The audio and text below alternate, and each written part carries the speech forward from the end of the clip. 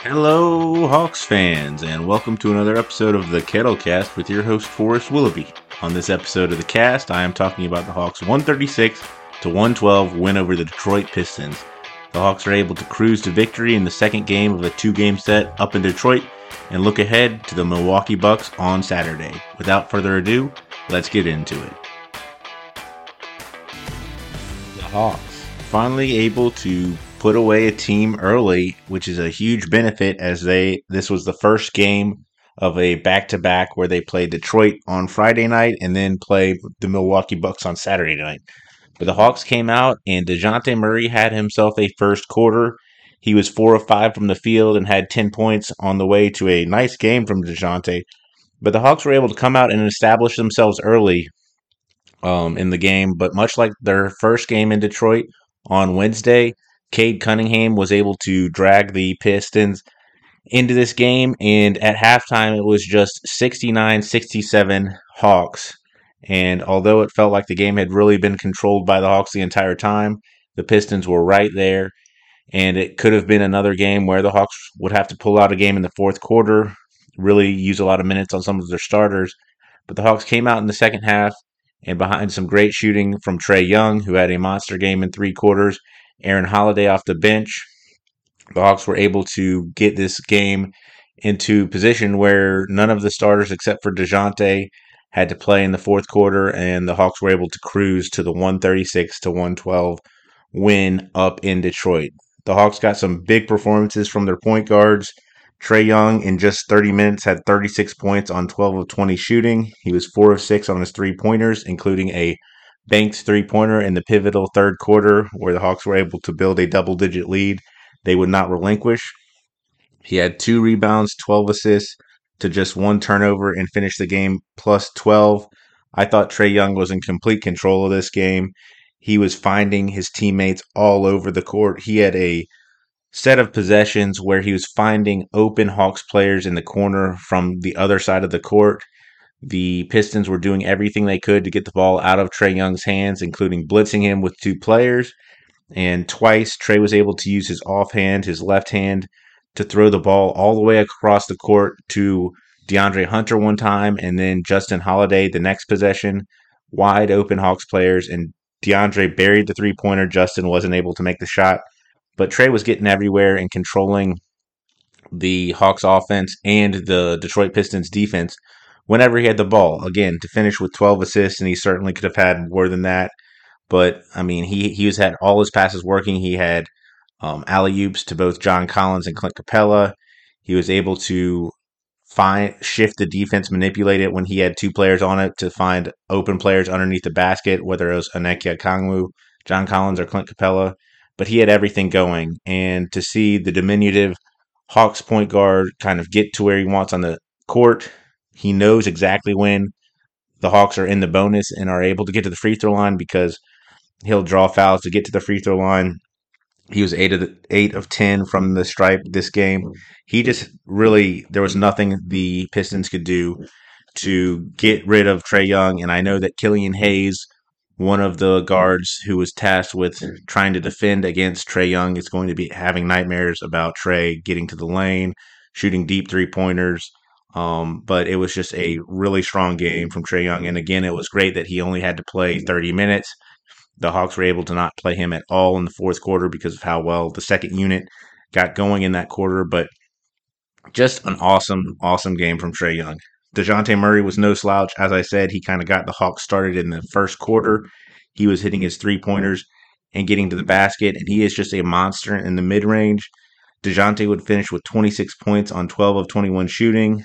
Both of his three-pointers coming in that first quarter, he would go 2 of 6 from 3. Kind of wish he would stick to catch and shoot three-pointers, but he does make his pull-up threes every once in a while, and it's the confidence that he takes it that I really like. He had 4 rebounds, 5 assists, and was plus 21, a team high. He was the last starter who was in for the Hawks. He in the normal rotation, he started the fourth quarter in that second unit of DeJounte Murray. Both Holiday brothers, Onyeka Okongwu and Jalen Johnson were able to build the lead all the way up to 20 plus points and allow the Hawks to rest all their starters the rest of the way. But DeJounte Murray played well in an odd Quirk. He had no steals in this game, but I thought his force and really the force that the Hawks attacked the paint this entire game really allowed them to build that lead, even when they were outshot at the free throw line. The Pistons got to the free throw line 38 times, 38 times to the Hawks just 18. And the Hawks were getting in the paint. The Hawks would outscore Detroit 68-54 in the paint. And maybe that is because the Pistons were able to get to the free throw line so many times. But if the Hawks don't foul, the Pistons aren't in this game after halftime. But strong game from DeJounte Murray. And again, to see him be able to lead the second unit. And for the Hawks as a team to have three capable guards between Trae Young, DeJounte Murray, and Aaron Holiday, who can all not only handle the ball, but be playmakers who get into the paint and dish from that. And then for both Trae and DeJounte to be players who want the ball at end of games, who want to be closing out games, it's just really special. And it was nice to see the Hawks backcourt put up 72 points, 62 points, 36 from Trae, 26 from DeJounte. And then they also got 14 points off the bench from Aaron Holiday. So just a monster backcourt game for the Hawks and hopefully something that continues going forward. DeAndre Hunter had another tough game after getting into foul trouble and actually fouling out in the first game up in Detroit. He got into foul trouble again, had 4 fouls in just 17 minutes, but he'd finished with 12 points on 5 of 10 shooting. He was 2 of 5 from the 3-point line, 2 rebounds and 1 assist. His 1 assist was a nice play where he drove into the paint and kicked it out to Trae Young, who was able to drill the catch and shoot 3-pointer. But a solid game from Hunter, and the Hawks are really going to need him against the Bucks, of course, where his size is going to be just at least one of the many bodies the Hawks are going to throw at Giannis Antetokounmpo. John Collins didn't have his biggest scoring night, just 4 points, but he had 10 rebounds and assists and 3 blocks. He continues to rack up the blocks. It's really encouraging to see how much energy John has. Of course, JC is never at a lack of energy and is always trying to get his teammates up, and he continued that in this game even when he wasn't really hitting his shots. He just 4 points, 2 of 4 from the field. And then Clint Capella. Now, Clint Capella certainly was the star in the game on Wednesday against the Pistons, and he finished this game with 5 points. He had 11 rebounds, 3 of those offensive, and 2 blocks. But one thing I would tell the Swiss Bank is, dude, either dunk the ball or get it out of your hands. When he goes up soft, and this goes for Onyeka Okongwu as well, but when he goes up soft, he's not going to get a foul call. And by soft, I mean this little hook shot that for some reason at 6'10", Capella feels the need to do this little hook shot. That hook shot is not working. Now, I love Clint Capella. He's the anchor for the defense. I think Nate's doing a nice job of keeping him attached to Trae Young. But his hands, his touch is not good enough where he can do that little hook shot. And it takes possessions where the Hawks should absolutely get points. They get it to their big man deep in the paint, right at the basket. He goes to this little hook shot, and to get no points out of that, it's just extremely deflating. So either dunk it or move the ball, Clint Capella. But I do not want to see any more of these hook shots. His touch has not been there, I would say, for a couple of years for the Hawks. And so either dunk the ball with force, guy, or get the ball out of the paint. But Clint Capella, just 24 minutes, was 1 of 3 from the free throw line. I do think his free throws look better. I think it's a noticeable effort that Capella tried to get better at the free throw line. But dunk the ball, guy. Dunk the ball. Trae's getting you the basket getting you the ball close enough to the basket where you should be able to dunk it. Go do that. Off the bench, Okongwu had 16 points, 7 rebounds, 2 assists, and a block. As a team, the Hawks had 31 assists to just 6 turnovers. And if you were getting 30-plus assists as a team, you were doing an excellent job moving the ball. A big worry with DeJounte Murray coming over was, is this going to be too much your turn, my turn between him and Trae? Who has the ball? Is the ball going to stick? And I think one thing that has been clear throughout these first 5 games is the Hawks are willing to move the ball, and 31 assists is a great number. Everybody in the starting lineup, including John Collins and Clint Capella, had an assist, and the Hawks got assists from guys up and down their roster, even coming off the bench. But 1 block to go with those 2 assists in 21 and a half minutes.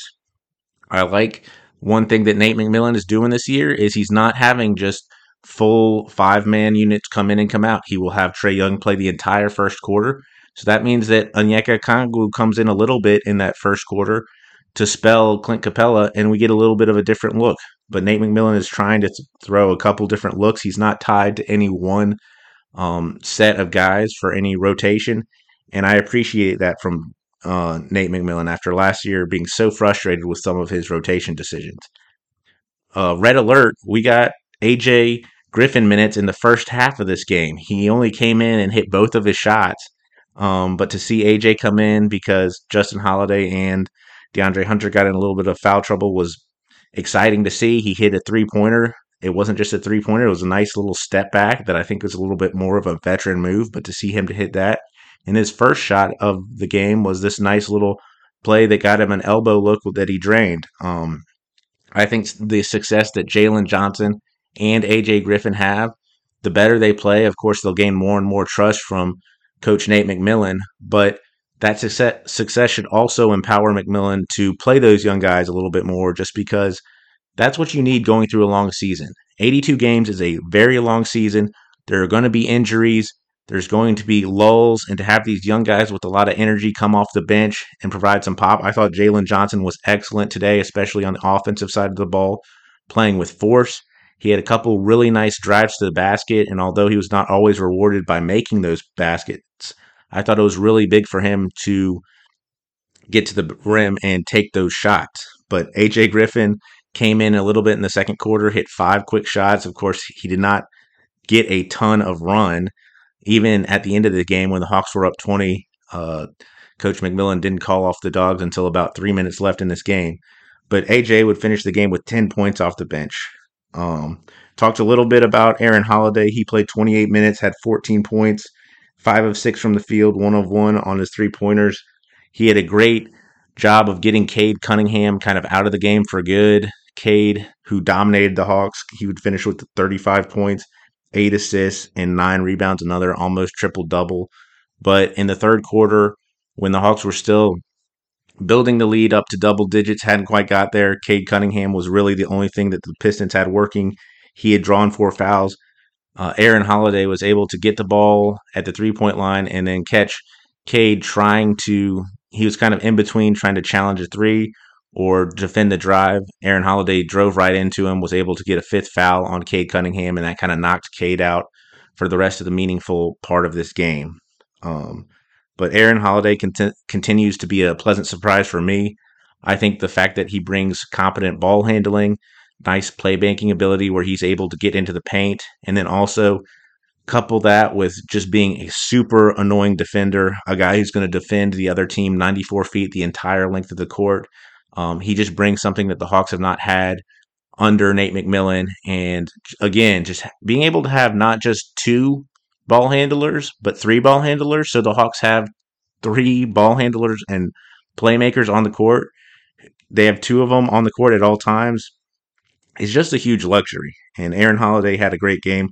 Unfortunately, his brother Justin is still trying to figure out his 3-point shot. He hasn't got it rolling yet. He got into foul trouble again. He had 4 fouls, I think, in the first half of the game on Wednesday. And again, he got into foul trouble.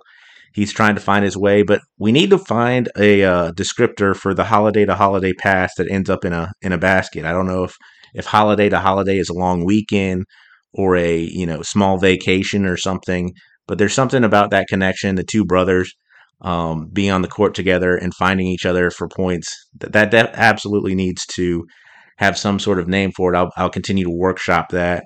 One of the funniest parts in this game was there was a defensive possession where Justin Holiday ended up taking a offensive foul on one of the Detroit Pistons where he got hit in his groin area. And the Pistons were kind of complaining about the call, but Justin was out at the middle of the court kind of regaining his composure, and you could just see Aaron Holiday cracking up in the background that his brother had just gotten hit hard in the groin and was having to stay out there. But it's fun to see these Holiday brothers. It's clear they both know and have a comfort level with Nate McMillan.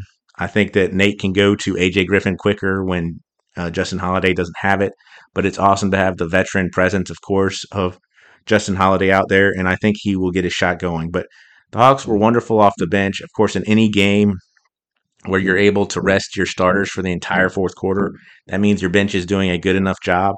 And I had been worried about the second unit in particular with DeJounte led, both Aaron Holiday brothers, Onyeka Okongwu and Jalen Johnson. It felt like they hadn't figured out who was going to be doing the scoring or how the offense would come.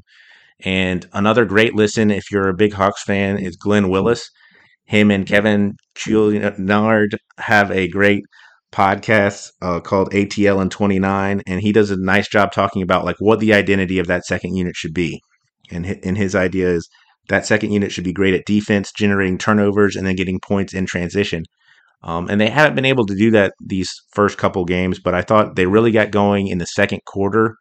They were able to get going in that second quarter of this game, and then after Trey had really taken over in that third quarter, they were able to carry that on, and that DeJounte led unit, built such a big lead at the beginning of the fourth quarter that the starters were able to cruise. But huge win for the Hawks.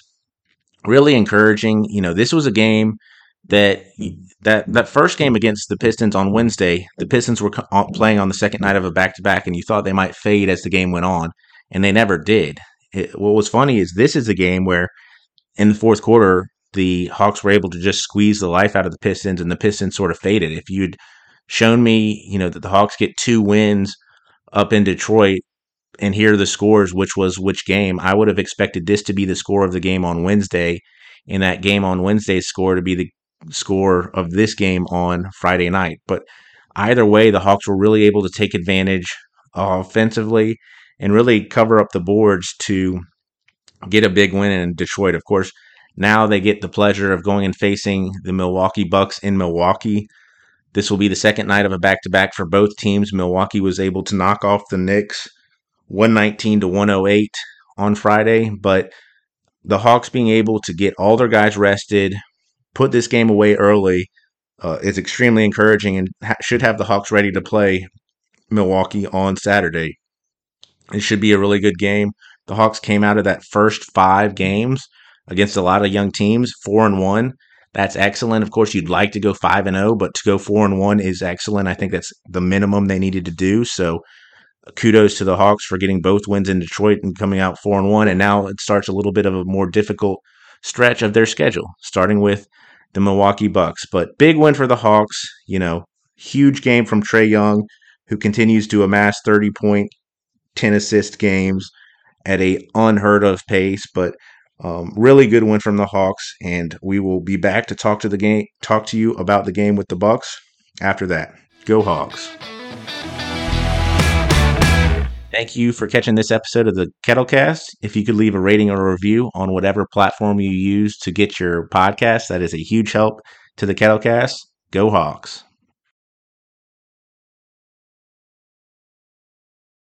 The Hawks.